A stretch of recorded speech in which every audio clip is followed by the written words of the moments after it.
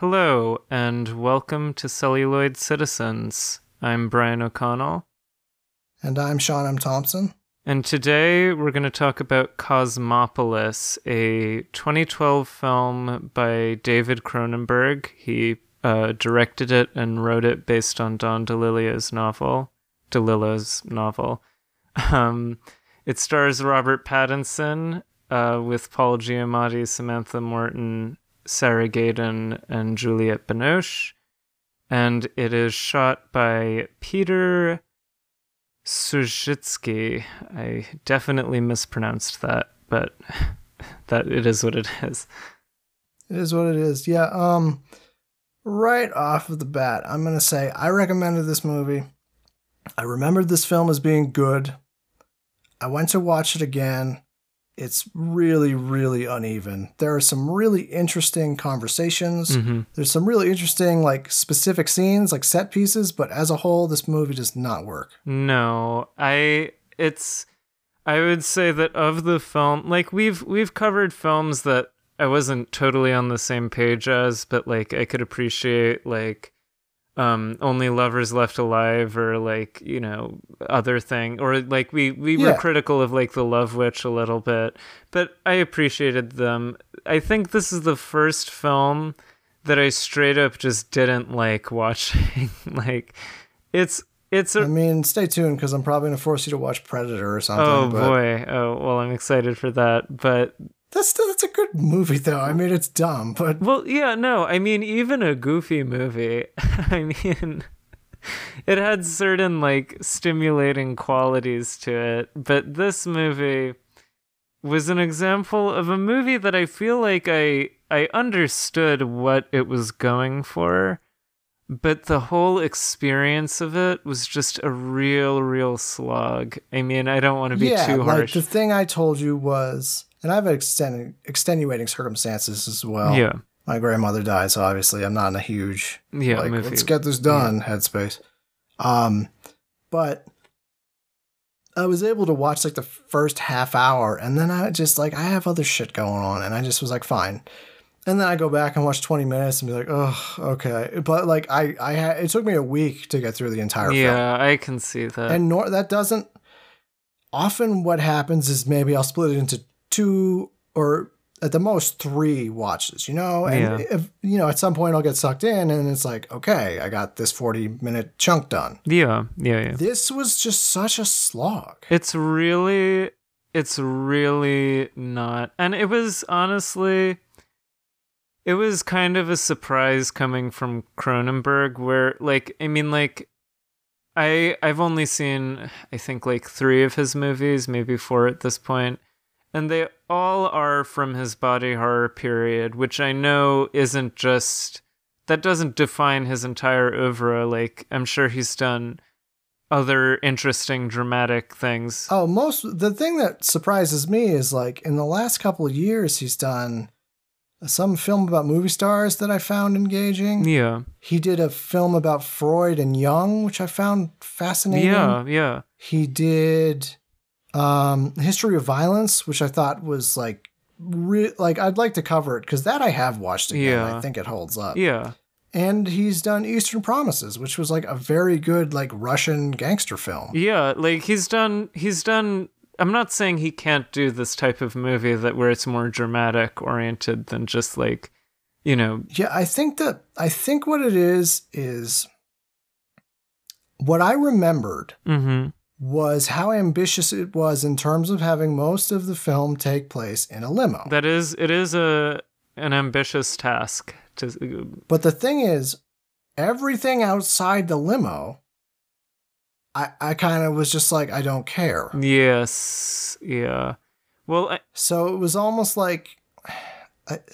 I don't know how they would have done it, but I kind of wish they had just kept it contained to the limo the entire time. Yes, I could see that. And the limo atmosphere... Or maybe that last scene is just outside the limo or in an alley, but you know what I mean?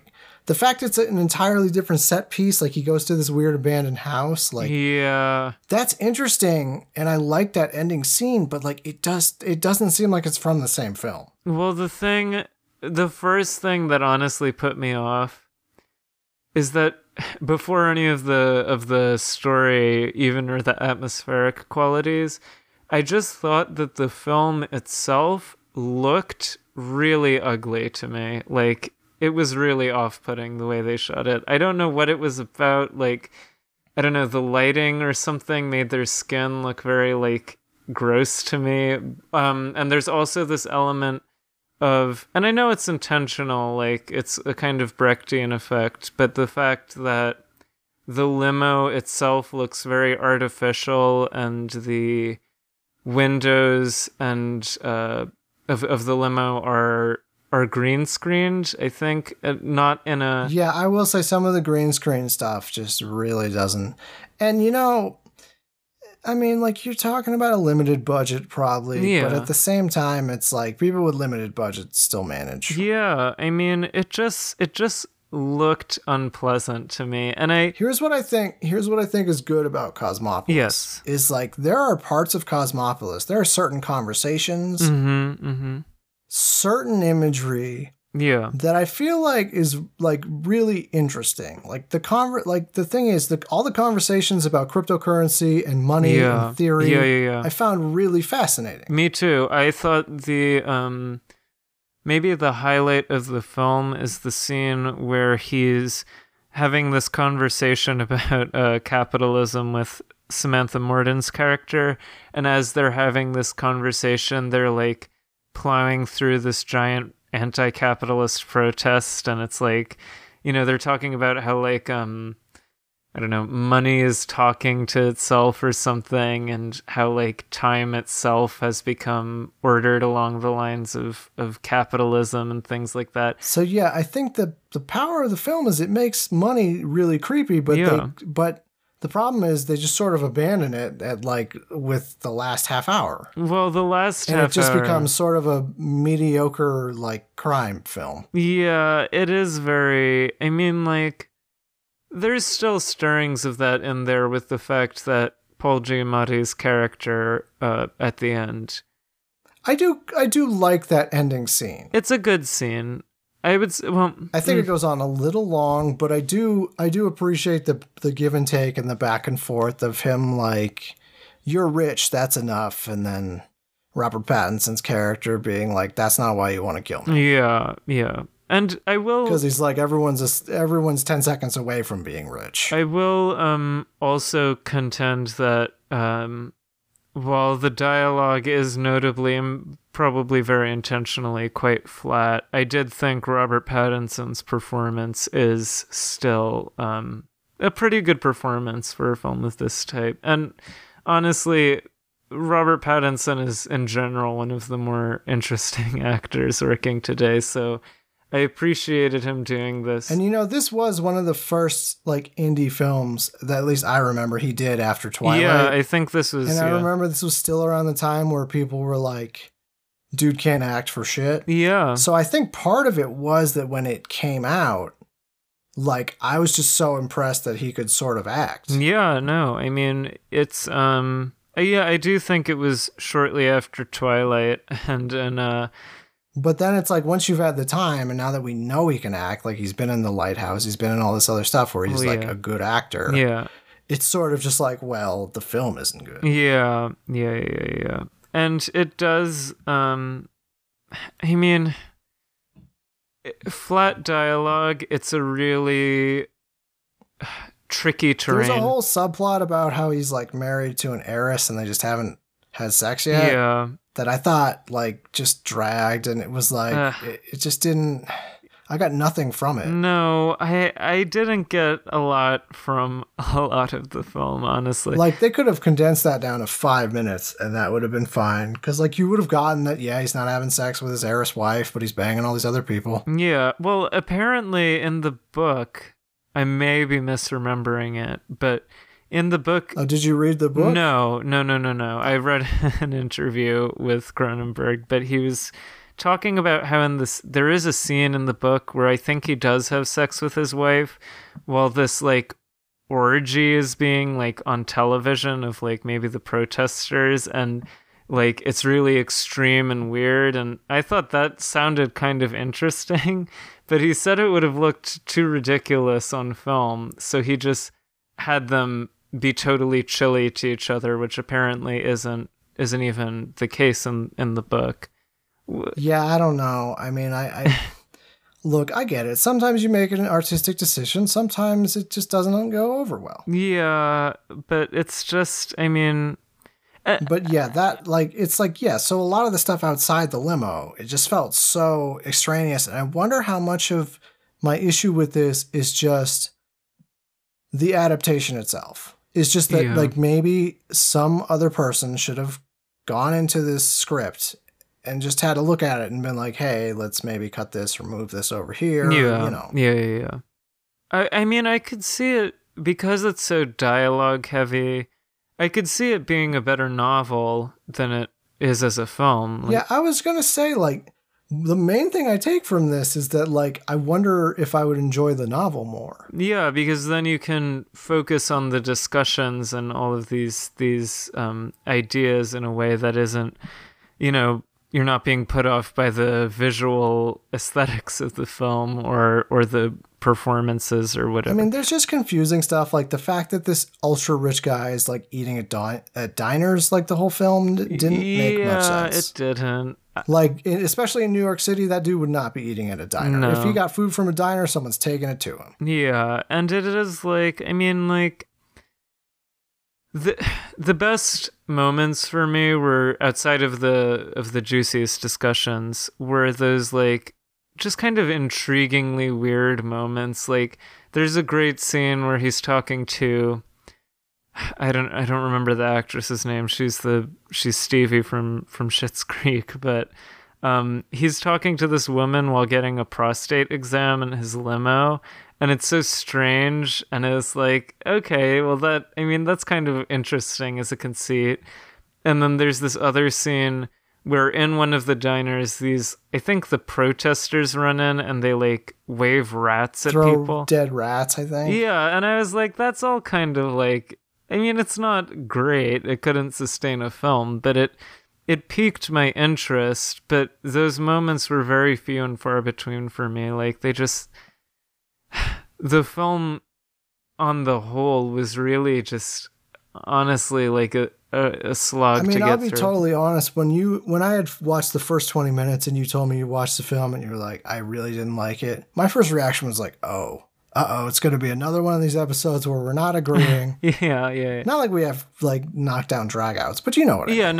Yeah. And then I got to, like, the hour 10 mark and I was like, oh, yeah, no, I agree with him. Yeah, I mean, it's not, again, it's not a totally uninteresting film, and I do think there are merits. I think one of the more interesting elements is, I mean, well, I don't think it entirely works. The whole back and forth with him and Paul Giamatti's character, and the revelation that he's like, that, you know, like his whole big failure is this type of Asian currency has taken off and he didn't see it. And his whole thing is about predicting things. And Paul Giamatti and him talk about how they both have asymmetrical prostates. And Giamatti says the problem is your whole model is based on beauty and symmetry and balance.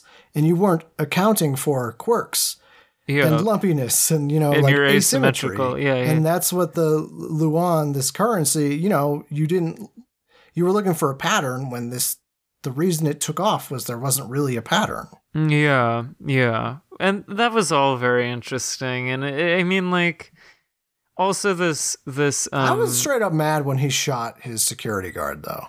Yeah, that was ridiculous. I mean, it wasn't. It was like, you spent the whole goddamn movie saving your life, you asshole. Yeah. There is another interesting moment where he just shoots his hand, like, right through, right? Near the end of the... Yeah. I think that's one of the more interesting, like, the interesting stuff is this dude is, like, clearly insane. Like, well, I commented on how the fact of the obvious fakeness of the limo, like, green screen things bothered me.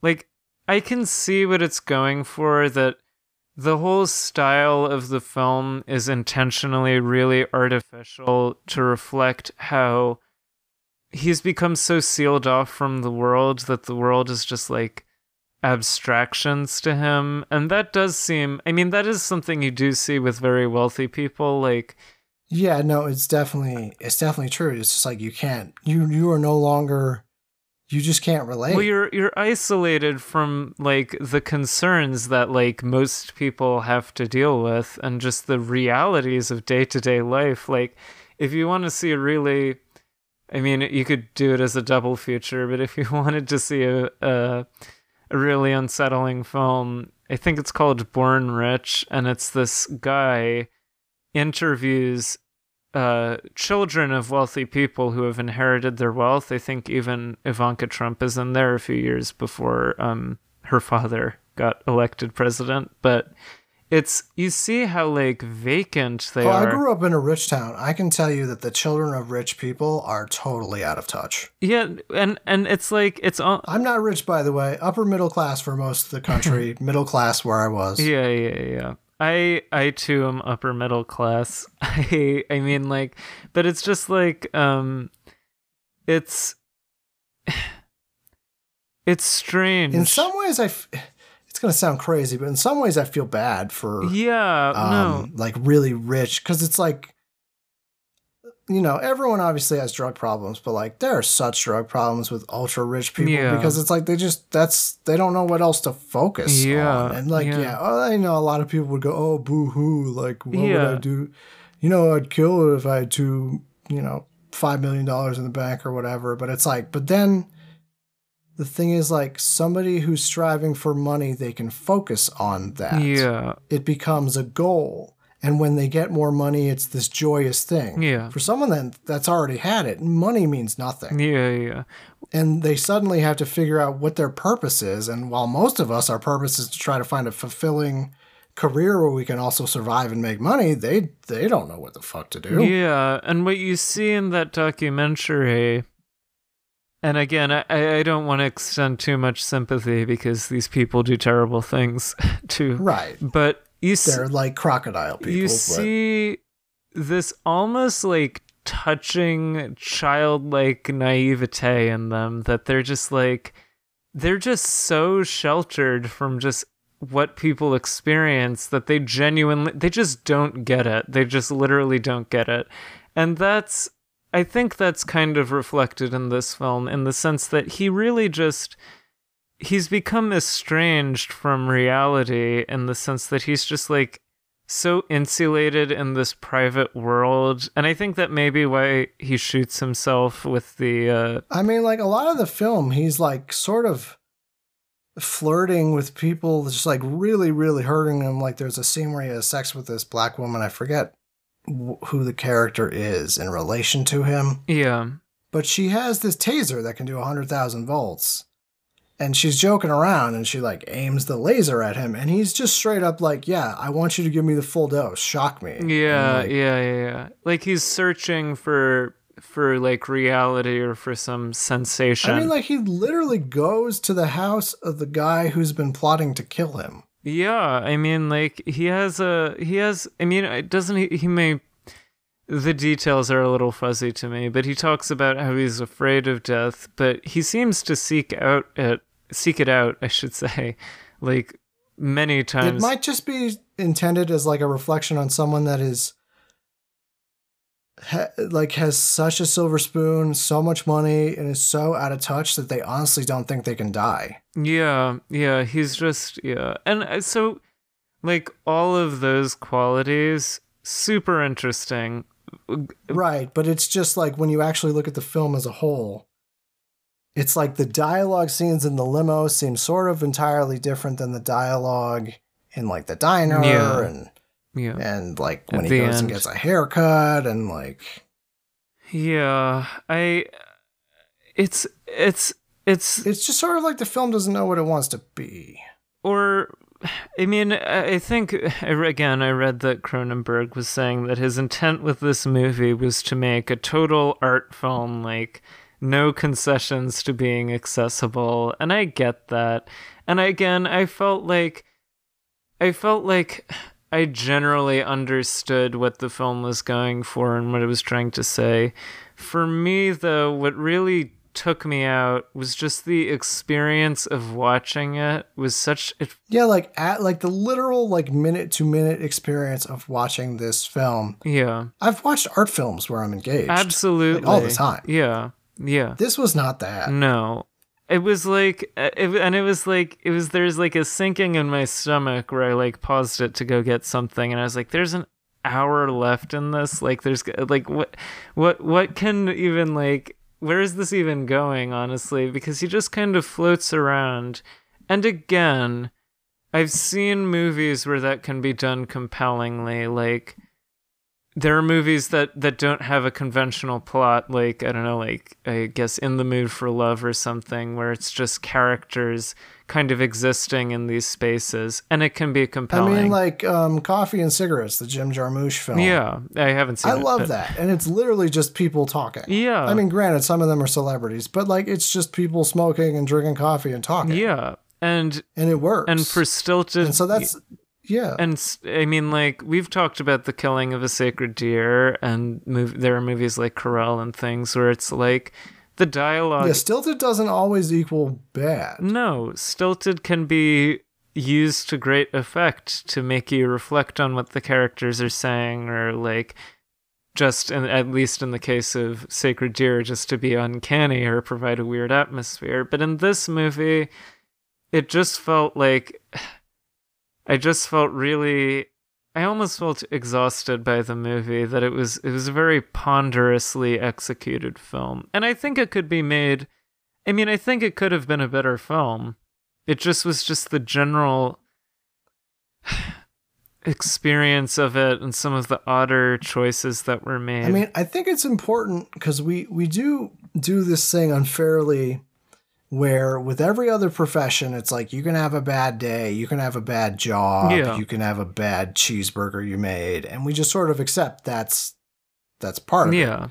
But what we don't do is accept that art is the same way. Absolutely. You're making a product. Like, people don't want to think of it like this, but you are making a product, and not every time you invent a new product is it going to actually like be as good as your last one. Yeah. And again, I feel I should make it clear that, again, I haven't seen all of his films, but I would say David Cronenberg. I mean, I would really want to watch like a history of violence. I would want to cover for the next Cronenberg, because like I remember seeing that, and it was an adaptation from a comic book, and I don't know, it just like it had me. Yeah, I really want to see Crash, which is the main one. Crash is good. I liked Crash. I think where he does well is that like sort of psychosexual, like violent territory. And this is sort of, and that's not to say, because he also did the Freud Young movie, and that was good. There wasn't much and what was like the actual one, violence in it. I'm trying to, let me see if I can find it. But there was one he did with like Julianne Moore. I haven't seen it, but like,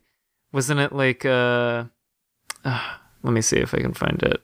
It was, what is it? Maps to the Stars, like that. Yes, that was the one about the celebrities. I like that one too. Yeah, so like he can do this sort of thing. I mean, like, it's not like, and I would say, you know, he's one of the great directors. I mean, like, Videodrome is literally like, I mean, I'll say this, man, like, John Carpenter's still around, but like, oh man, John Carpenter's later work is like just not good. So at least Cronenberg, you know, he's like from around the same era, and he's been able to keep going and like fairly consistently keep bringing out new material that still resonates. Yeah. And this, there is merit to this. I do think it is interesting as a film, but I think the things it makes you think about they are more interesting than the film itself. Yeah, I would love to read like a paper on the film rather than like revisit the film, because I think there's so many interesting ideas and concepts here. It's just, it felt, I mean, like, it does have one of my favorite lines of dialogue. Oh, what was it? Which is like, the reason you failed is you didn't account for your prostate. Yeah, I mean, it was something like that. And it's just like, it's just said so bluntly before it's explained that it's like, huh. Yeah, no, yeah. I mean, and I loved the more overtly strange aspects of the narrative, but it was just the execution. And as you said, like, artists often do misfire occasionally, or like hit like a, you know, an odd one-off movie in their career, and that's like okay. I mean, I know I'm probably in the minority on this, but I would rather an artist who has a prolific output and then maybe one or two of their movies or books or, you know, shows just aren't really that good. Yeah. Than one of those people that's considered an auteur that does, I don't know, 3 books in their entire lifetime or 2 films. Yeah. I like more art from the artists I like, even if it doesn't always hit the bullseye for me, as it didn't here. But I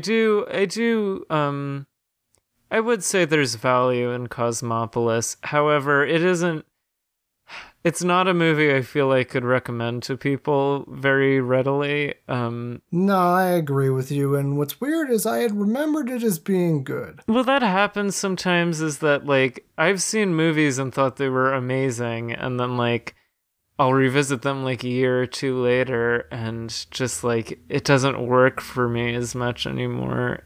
I mean, that's another thing, and I'll keep it really brief because I want to close this episode down soon. But sometimes the circumstances surrounding a film and the environment actually affect your enjoyment. So when I first saw this, it was like a counterpoint to the Twilight stuff, and there was a lot of crap about how he was like a wooden actor who couldn't act like for his life, right? Yeah. And then I saw it and I was like, wow, that's cool. He can act. So I was so focused on the fact that he was having a good performance, I wasn't actually taking into account the film itself, I don't think. Whereas now, like, Whereas now it's like, Lighthouse and all the other stuff he's done. Lighthouse. It's sort of the same thing with Kristen Stewart. Where it was like, you know, people said she couldn't act, and then she had some films afterwards where she could actually act, obviously. Yeah. And now, I mean, because, like, I basically, the Robert Pattinson I'm most familiar with is the one from The Lighthouse, and like I haven't seen Good Time, but I've heard he's really good in Good Time. So like I knew he was a good actor, and when I went into this movie, I was like, I'm expecting Robert Pattinson to deliver a good performance, and he did. I thought it was a great performance. No, he did. One of the strengths of this film is the performances. Yeah. I would say, and it is quite the cast of actors. Like it's a good lineup. Like what is it? Like Juliette Binoche is in there. Paul Giamatti, obviously. Samantha Gordon is a good actress. I mean, like there's a lot of. It seemed like people were excited to work with him for sure. It's strange. I mean, it almost feels like. I don't want to say waste, but like to have this amazing cast and then the result is disappointing. It just feels it's a little disappointing. It's disappointing. Yeah, but it's not. It's a better film to talk about and to read, I think, than it was as an experience. But I do think there is interest and value in its ideas. But I would say if you're a fan of Cronenberg, you know, watch all his other stuff first. Yeah, and I would say this is something of a piece with his themes, but his usual themes, I mean, about like technology and you know, the contemporary world and, you know, the body and society and things like that, but not the entry point, certainly. And I would even put it further down the road a bit. Like this is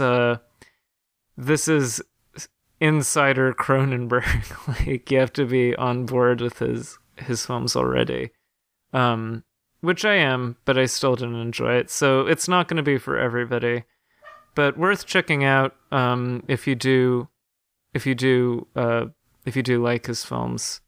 Just save it for later. Yeah, and on that note, I think that's going to wrap this up. I'm going to do a real quick plug. Yep. For our Patreon.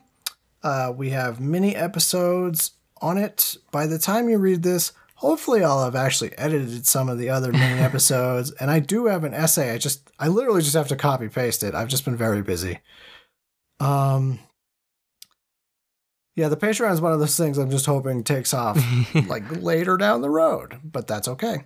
if you want to be one of the, pioneers, you can hop on and give me a couple dollars. It's I guess in turn, Brian, a couple. It goes towards the show. It doesn't actually go to us. Yeah. It's what, like it's $1 a month or something. It's $1. Yeah. So what excuse do you really have? You don't have an excuse. You have none. And our hub on the internet, Celluloid Sits on Twitter. That's CITZ. We're on anchor.fm/celluloid. I think it's just Celluloid Sits. Yeah, I think so. We're on iTunes. We're on Spotify. Honestly, if you just Google Celluloid Citizens. Oh, and we're on YouTube too. Yep. YouTube is another one of our platforms. That reminds me, I should probably drop a link to like the anchor somewhere on that YouTube. But yep. So yeah. That's it. So with that, this has been Celluloid Citizens. I'm Sean M. Thompson. I'm Brian O'Connell. And don't shoot yourself through the hand. Always good advice.